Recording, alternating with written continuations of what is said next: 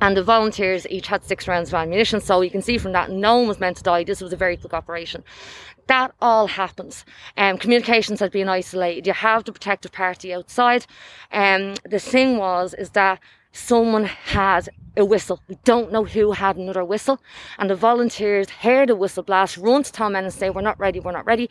He says, get back, prepare the rooms. That caused a delay. Now, in the meantime, word had gotten to Dublin Castle, the auxiliaries there, that something was happening in the Custom House, so they come down. Now, the one element that Mícheál Collins really is responsible for is having that protective party too close to the Custom House. Oscar Traynor had wanted the volunteers to isolate the barracks at the city. Again, looking back to the attack on the LNWR Hotel, that is what happened. Reinforcements could not get into them.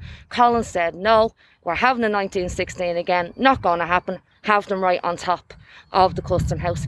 And that's the one complaint that's levied by those who are there. We were too close to give proper protective cover. The auxiliaries arrived. The volunteers had been told, don't fire on them unless they attack.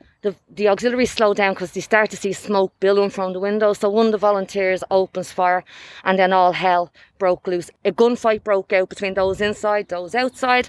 With the ammunition spent, they had the option of either trying to get out or mixing with the staff. Some took that option to try and get out. James Slattery was one, Sean Doyle was one.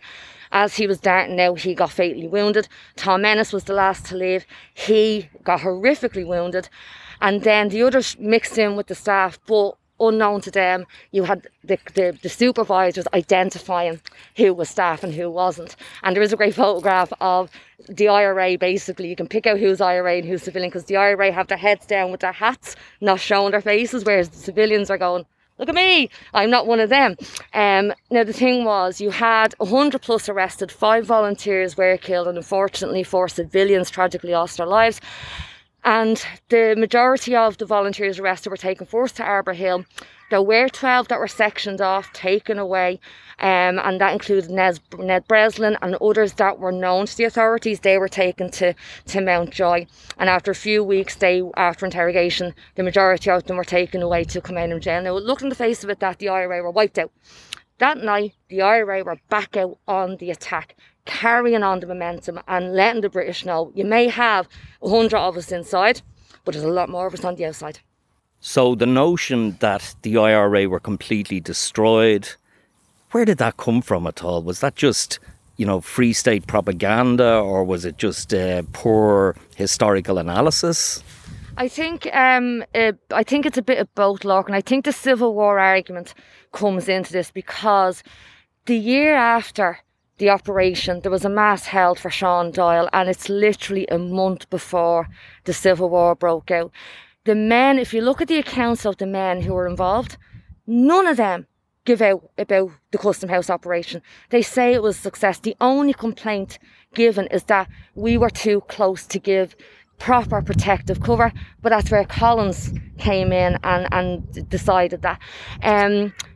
The Civil War politics, the Dev Collins argument, and also historical analysis, because if you look in the 1940s, there are lectures given about the Custom House, and it's a success. Oscar Traynor says it's a success.